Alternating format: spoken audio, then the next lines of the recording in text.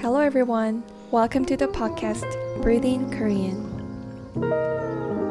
Here you can take a moment and breathe in by listening to the inspirational messages from selected books in both English and Korean.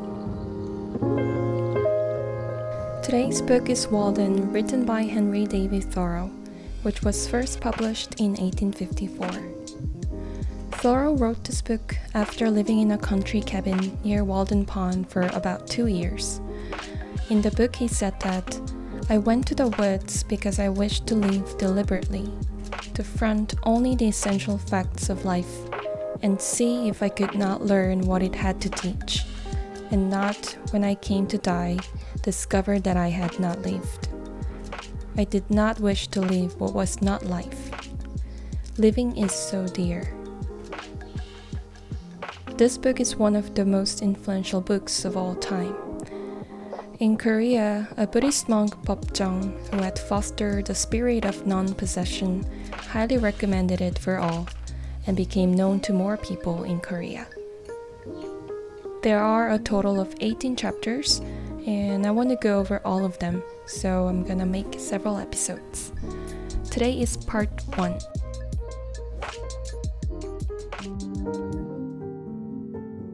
제1장 숲 생활의 경제학 Chapter 1 Economy 사람들이 찬양하고 성공적인 것으로 생각하는 삶은 단지 한 종류의 삶에 지나지 않는다. 왜 우리는 다른 여러 종류의 삶을 희생하면서까지 한 가지 삶을 과대평가하는 것일까? The life which men praise and regard as successful is but one kind. Why should we exaggerate any one kind at the expense of the others? 옷을 새롭게 입는 사람보다는 새 옷을 필요로 하는 모든 사업을 조심하라고 경고하고 싶다. 새 사람이 없는데 어떻게 몸에 맞는 새 옷이 만들어질 수 있는가? 만약 당신이 어떤 사업을 하려고 한다면 헌옷을 입고 하도록 하라. 어쩌면 우리는 옷이 아무리 남루하고 더럽더라도 새 옷을 사서는 안 될지도 모르겠다. 우리가 어떤 특별한 방식으로 처신해오고 일을 해오고 또 항해를 해온 결과 스스로 헌옷을 걸친 새 사람처럼 느끼고 그래서 더 이상 헌옷을 계속 입으면 낡은 병에 새 술을 담은 것처럼 느낄 때까지는 말이다. I say, beware of all enterprises that require new clothes and not rather a new wearer of clothes. If there is not a new man, how can the new clothes be made to fit? If you have any enterprise before you, try it in your old clothes. Perhaps we should never procure a new suit, however ragged or dirty the old, until we have so conducted, so enterprised or sailed in some way that we feel like new men in the old, and that to retain it would be like keeping new wine in old bottles. 문명이 우리의 주택을 개선해 왔으나 그 안에 사는 사람들을 똑같은 정도로 개선시키지는 못했다. 문명은 궁전을 낳았으나 왕과 귀족을 낳는 것은 그리 쉬운 일이 아니었다. While civilization has been improving our houses, it has not equally improved the men who are to inhabit them.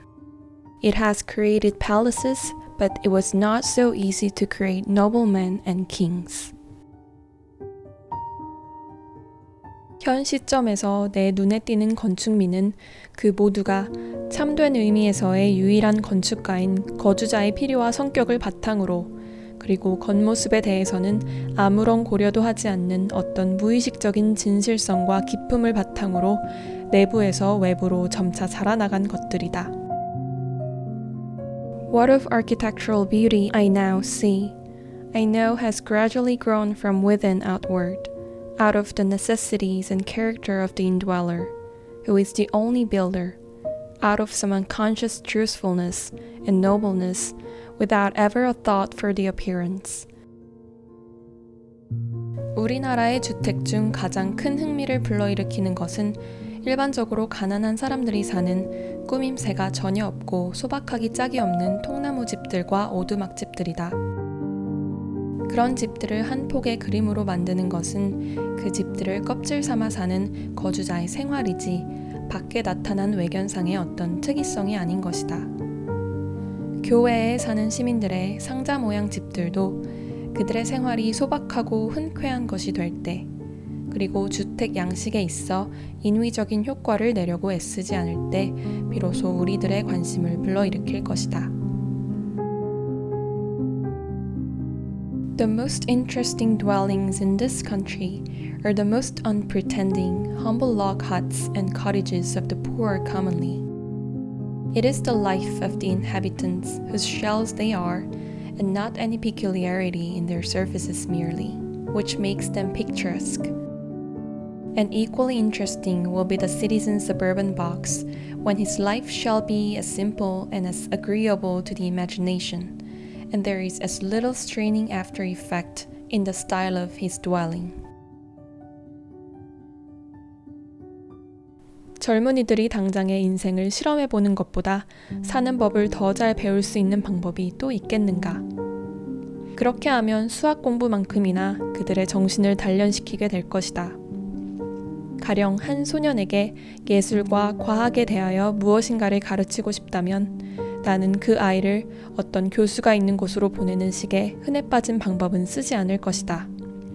왜냐하면 그곳에서는 모든 것이 강의되고 실습되지만 삶의 예술은 가르쳐주지 않기 때문이다.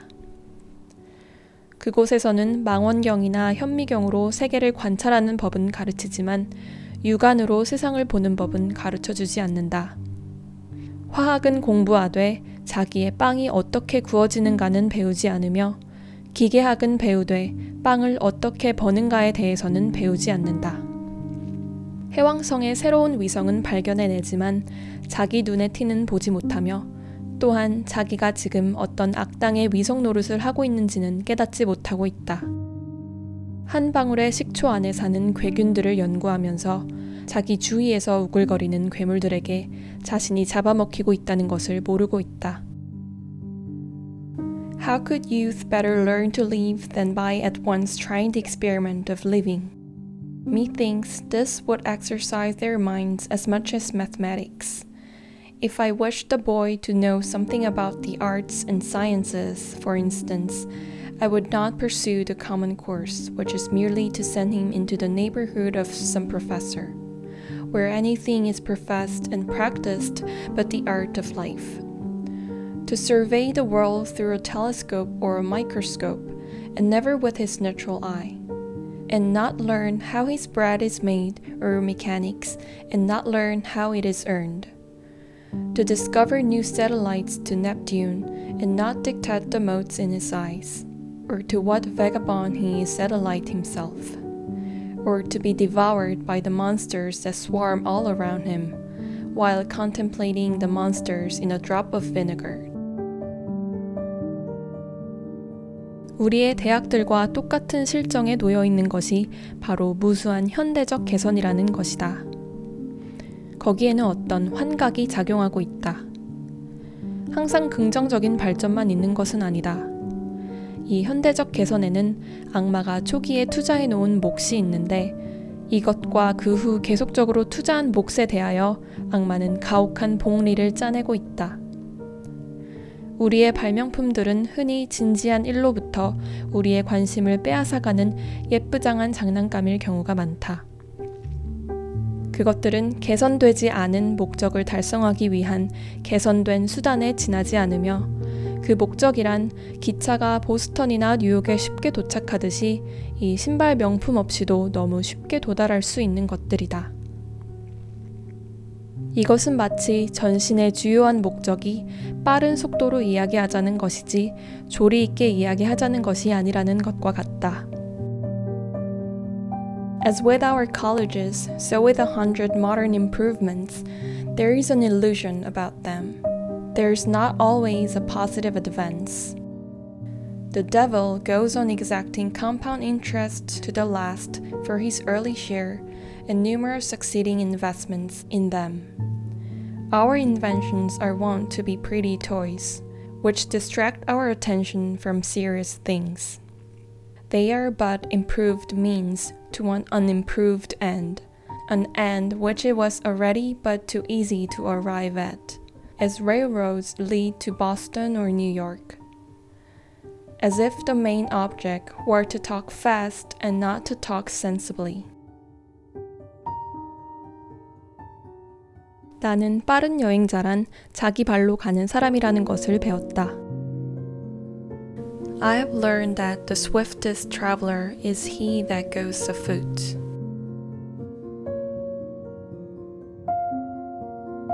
많은 사람들이 동서양의 기념비에 대해서 관심을 가지고 그것을 누가 세웠는가 알고 싶어 한다. 그러나 내가 알고 싶은 것은 그 시대에 그런 것을 세우지 않은 사람, 즉 그런 사소한 것을 초월한 사람이 누구였는지 하는 것이다. Many are concerned about the monuments of the West and the East, to know who built them. For my part, I should like to know who in those days did not build them, who were above such trifling. 요컨대 나는 신념과 경험을 통해 다음과 같은 확신을 가지고 있다. 즉 우리가 소박하고 현명하게 생활한다면 이 세상에서 생계를 유지하는 것은 힘든 일이 아니라 오히려 즐거운 일이라는 것을 말이다. I'm convinced both by faith and experience that to maintain oneself on this earth is not a hardship but a pastime, if we will live simply and wisely.